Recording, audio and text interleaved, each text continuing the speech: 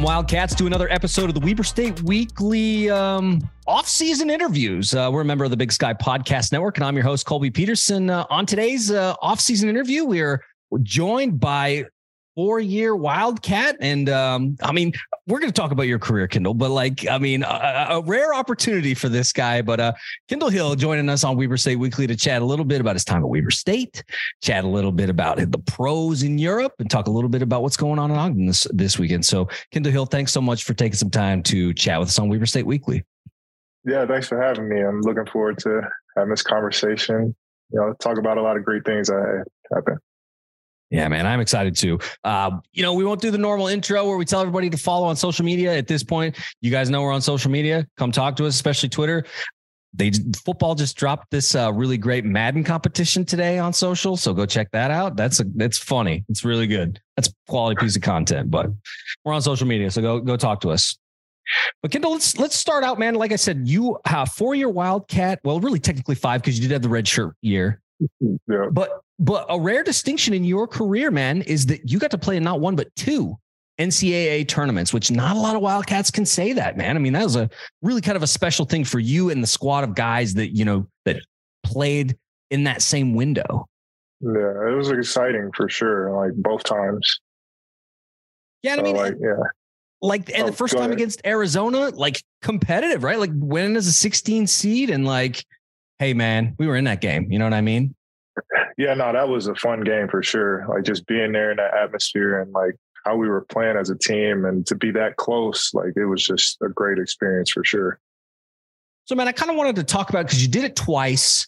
And so my question was can you tell us about a moment where it kind of sunk in that was bro, the cameras are here. This is it. This is what we play for, and you really kind of felt the moment. Was there a time in either the 14 or the 16 year that you kind of felt that way? I think for both times, it kind of felt that way once we got there, getting there for the practices and the shoot around, and you see all the media and the people around the whole time. It's a lot of people, a lot of things going on while you're in there shooting around, getting ready for your game the next day.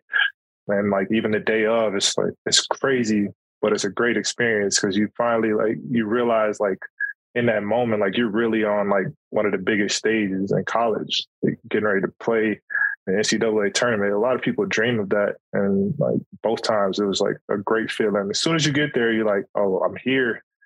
And it takes a second, but it was just, I kind of felt it as soon as we stepped off the bus, and it was yeah, we're on a big stage and it's let's go out there, have fun. Did you feel obviously when you went in 14, I think that was your freshman year. And so that was your first year playing and you guys won the conference championship and, went in as a 16 seed. But then, your junior year, you guys won, which was a great game, by the way. I was so pumped to win that game in 16, man, to beat Montana in the finals. Oh my gosh. Game. Yeah. Great game. I was down at McCool's right downtown in Ogden, and a bunch of people were down there. And we were just going nuts, man. Oh, I'm sure. It's always a great feeling. Oh, especially against Montana. Always a great feeling to get that. Oh, yeah. FTG. So the second time though, man, you're playing against Xavier. Things were a little bit different that time around. Did you feel that it was a little bit different, that, you had some experience from your first time playing as a freshman that kind of prepared you for that second round of the tournament? Or did it kind of help you savor the moment a little bit more? Cause it's yeah, I may not get to do this again. Yeah, no, that for sure. The second time was different than the first. First being a freshman, it's my first time playing, coming off a redshirt year. So I got butterflies and things. I'm kind of nervous and anxious. And then the second time, because I had been there, kind of don't feel that as much. You feel it because it just happens. You're on a big stage and you're you want to do well, but it just kind of felt natural as things start going. You're just playing free and not too tense, not too upbeat, but just playing the game and understanding you got a great opportunity here. Yeah. And like you said, you're there and you're a little bit more seasoned. You did play a lot of basketball your freshman year, but then you played as a sophomore, then you played as a junior with some really, really talented guys. And so I can imagine that the second time around against Xavier, it was now this is a good group of guys we got here. We're ready to play. Yeah, no, for sure. I felt like all of us, because we had a lot of guys from that first year playing in it, that were there playing it in the second year. So it was like we all know the feeling of being here and what it takes to get to be here and play in this moment. Absolutely. So, man, after the NCAA tournament, which I don't want to talk about 2017 because that was a heartbreaker. You guys played. Like I said, we're not going to talk about it. It freaking sucked. It did, yeah, for sure. I think, was that the last year we did Reno as well? I think you guys were the last class to go to Reno.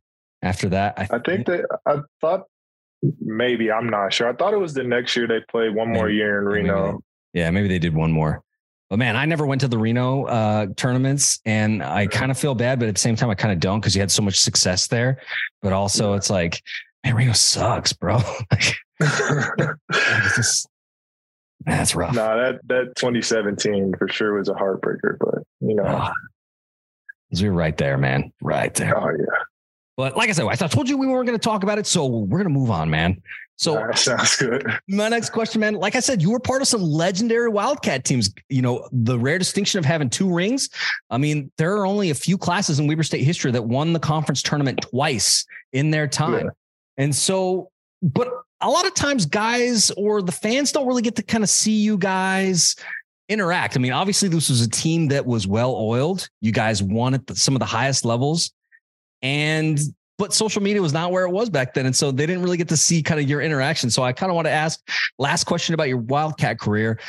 Is there kind of like a funny moment in that time at Weber State where it was like, bro, this one time this happened and it was legit hilarious? So like one of the funniest moments is actually from my redshirt year. It's kind of crazy. We did like a Harlem Shake video as a team. Okay.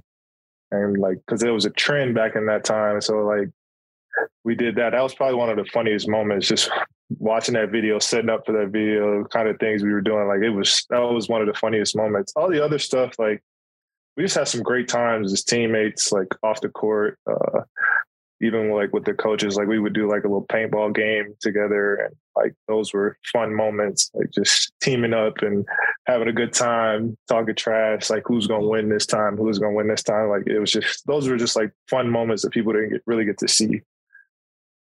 Yeah, it's true. And those moments, like I said earlier, today football put out their video with the guys playing in their Madden tournament, and even Coach Dale got in on it. And I was like, oh man, like this is for real. But that trash talk, like, oh man, chef's kiss. That always, yeah. Yeah, we had a lot of fun for sure. So man, now you're a seasoned veteran. You played 6 seasons now in Europe. So you've done it, man. You're as seasoned as a lot of folks come. And I kind of want to talk a little bit about that. Your very first season, you went and played in Denmark. I wanted to ask you, making the jump from D1 to the pros in Europe, talk to us about how that went. Did you feel like it was smooth? Was it tough? Did you have to change the way you did stuff because you had to adapt to the European game? Like, talk to us a little bit about that first season in Denmark. Yeah. So I had to change a couple of things, like, European basketball is different. Yeah. Like a lot of different rules and just how they do things. So I got a chance to have like a great veteran on my team that year in Denmark, who I still talk to occasionally. Like now, that kind of helped me with that transition, like giving me some pointers, just telling me, like it's basketball, just play free, be yourself. Like the game comes. It takes a minute. Like my first game out there, I was kind of rushed, trying to get acclimated to the game. Like, bad things happen, good things happen, but like it took a little while, not too long, but I got adjusted to the game really pretty quickly. And it felt a little smooth, but like I said, you just got to adjust to their rules and how they play and physicality. It's just not that much different from D1 basketball, but it's still different. And you said that you kind of had a mentor there. It kind of helped you along. And so now you're an experienced guy of 6 years playing in 4 different countries. Have you kind of taken on that role for some of the guys that come in now? Is that something like a role that you filled, or is that something that guys usually do when they're getting towards, maybe the end of their career?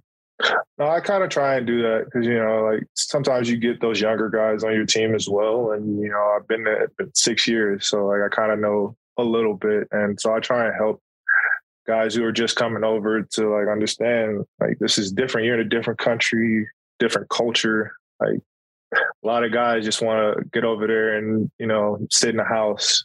Like we have so much downtime outside of practice and game. Like the best way to get acclimated to being over there is getting out and exploring and like figuring out, like seeing what their culture has to offer. And so I try and help guys and talk to them about that and do that myself and get out and like explore. So that helped get acclimated while I was over there. Yeah, I guess it's not something that I ever have. We've talked to quite a few of you guys now that have played in Europe, and it's, I guess, not a question that I've asked ever before. We always talk about the game on the court, but we've never really talked about acclimating to the culture of being in a new country, because it can be hard, right? Like you just said, you just kind of want to sit. You don't want to go out. It's called culture shock, right? Where you're far from home. Sometimes you don't speak the language at all, or you don't speak it well, and you just kind of get down. And so kind of help guys through that. That's kind of the role that you've played. Yeah, I kind of like get with teammates, like, let's just go walk around or something. Let's get out of the house, you know, see what they have to offer. Cause not for sure, there's countries like not every place speaks English. It's not like, right. And so like you have to try and figure out things in their language, but then also just understand their culture, see where they're coming from, see what they have to offer, because like, you're there for 9 to 10 months. Like you can't just go on about it like you're back home, because it's not going to go well. You're not always going to feel like, I don't even know, I can't think of the word to say, but like it takes time. Like you just sitting in the house and not like getting out and seeing anything, or like embracing the culture. Like it takes a toll. It makes you homesick, makes you want to go. And like 9, 10 months, it's not that easy.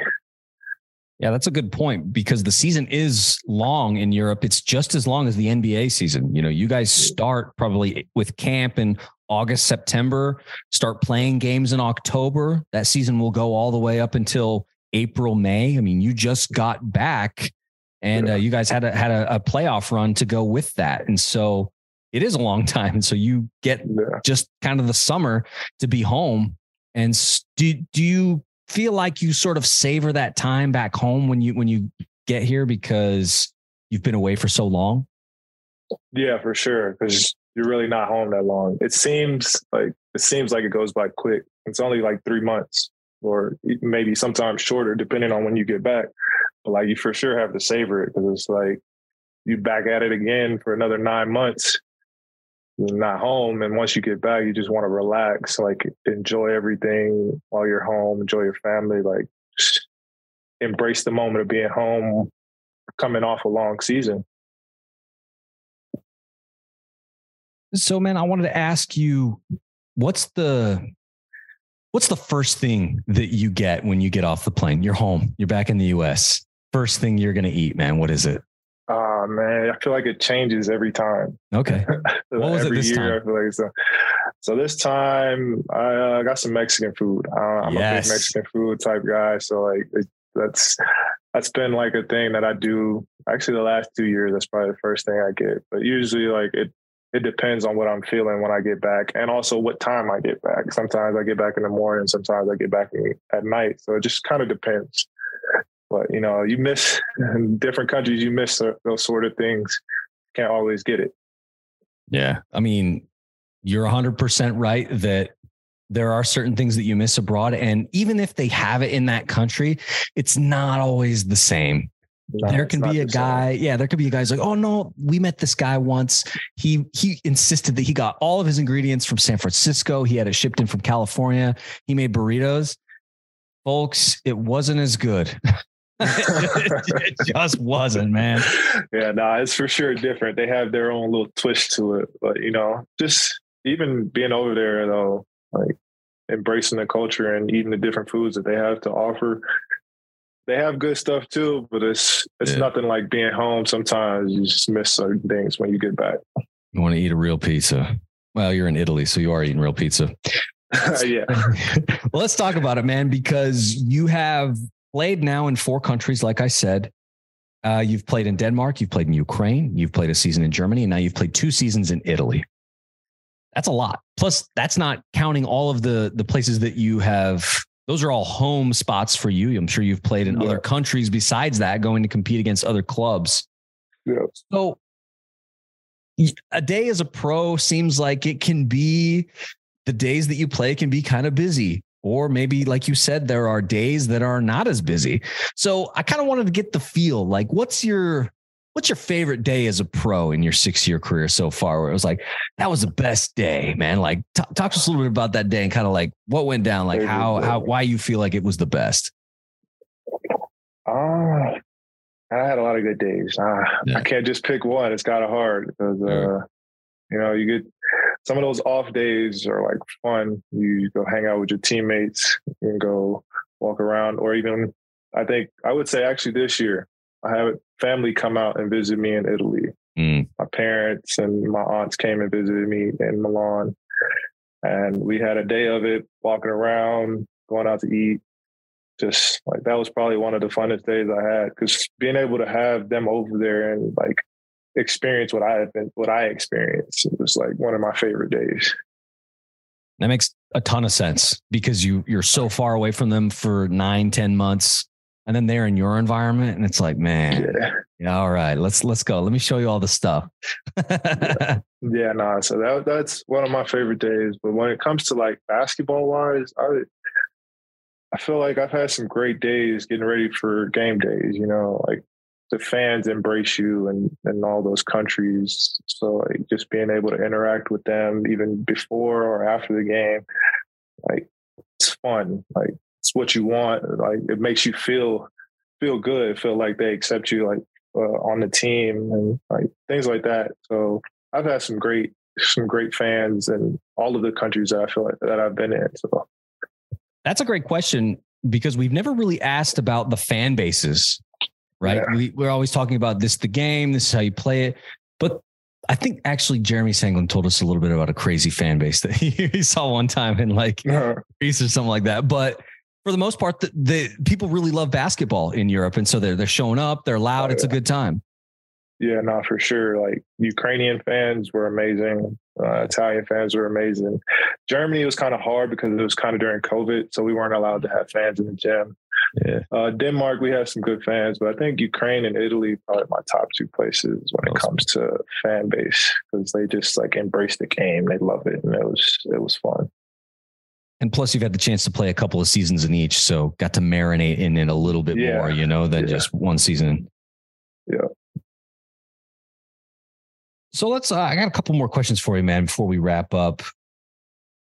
There are also other Wildcats that are playing in Europe. We talked about Jeremy Sanglin. We interviewed him. Was it last summer? We talked to Jeremy. Jarek Harding's playing over there now. Burkott Chapman is playing. Rashad Gittins is playing. You're playing. A lot of guys are playing. And so I wondered, well, now, guys that you wouldn't know, but Isaiah Brown, JJ Overton's playing.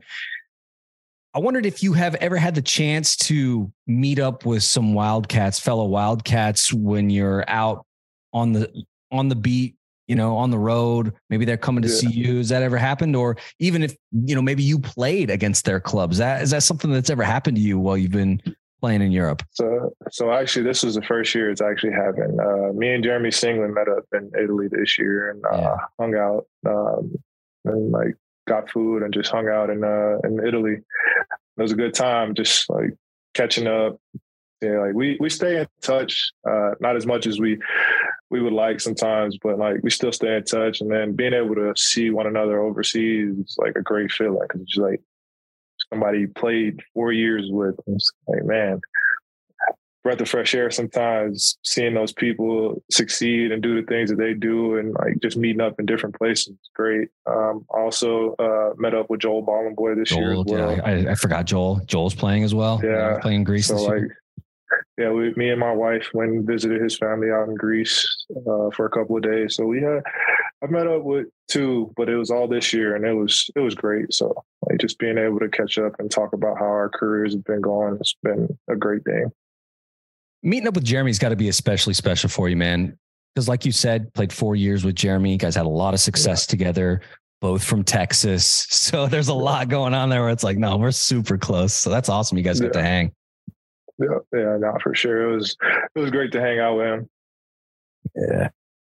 Last question, man, before we wrap this one up. The alumni game, it's coming up on June 17th, and it's going to look a little bit different this year. They've invited guys like you who are still in their playing careers to come play the alumni game this year. And I think it's going to be a lot of fun. Guys who are still kind of in their prime, in their pro career, coming to play in the D, which is absolutely awesome. I think it's a great shift in the game. I think it's going to be fun. I wish they would broadcast it so guys like me in Nashville get a chance to watch it, but it is what it is.